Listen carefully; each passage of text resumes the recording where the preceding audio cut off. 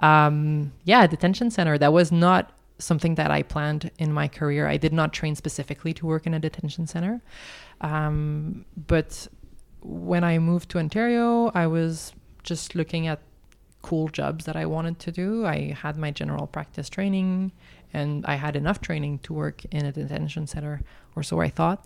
I didn't realize how bad substance use, not how bad, but how intense substance use issues are in carceral settings.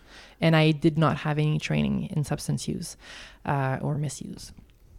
So I actually had to train myself very quickly in that regard.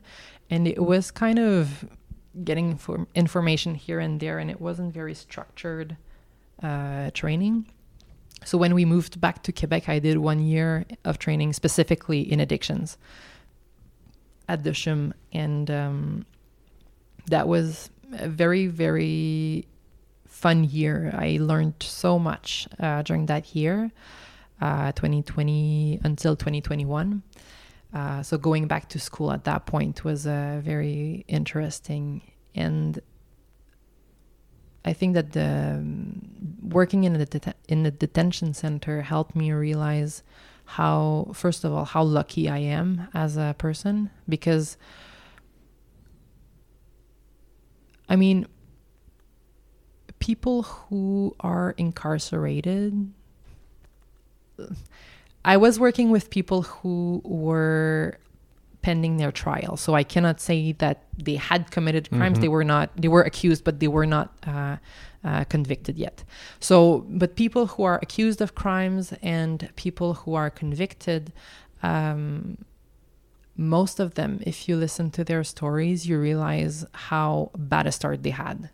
And very often, a lot of people end up in jails because of their substance use, or because of the maladaptations that they have.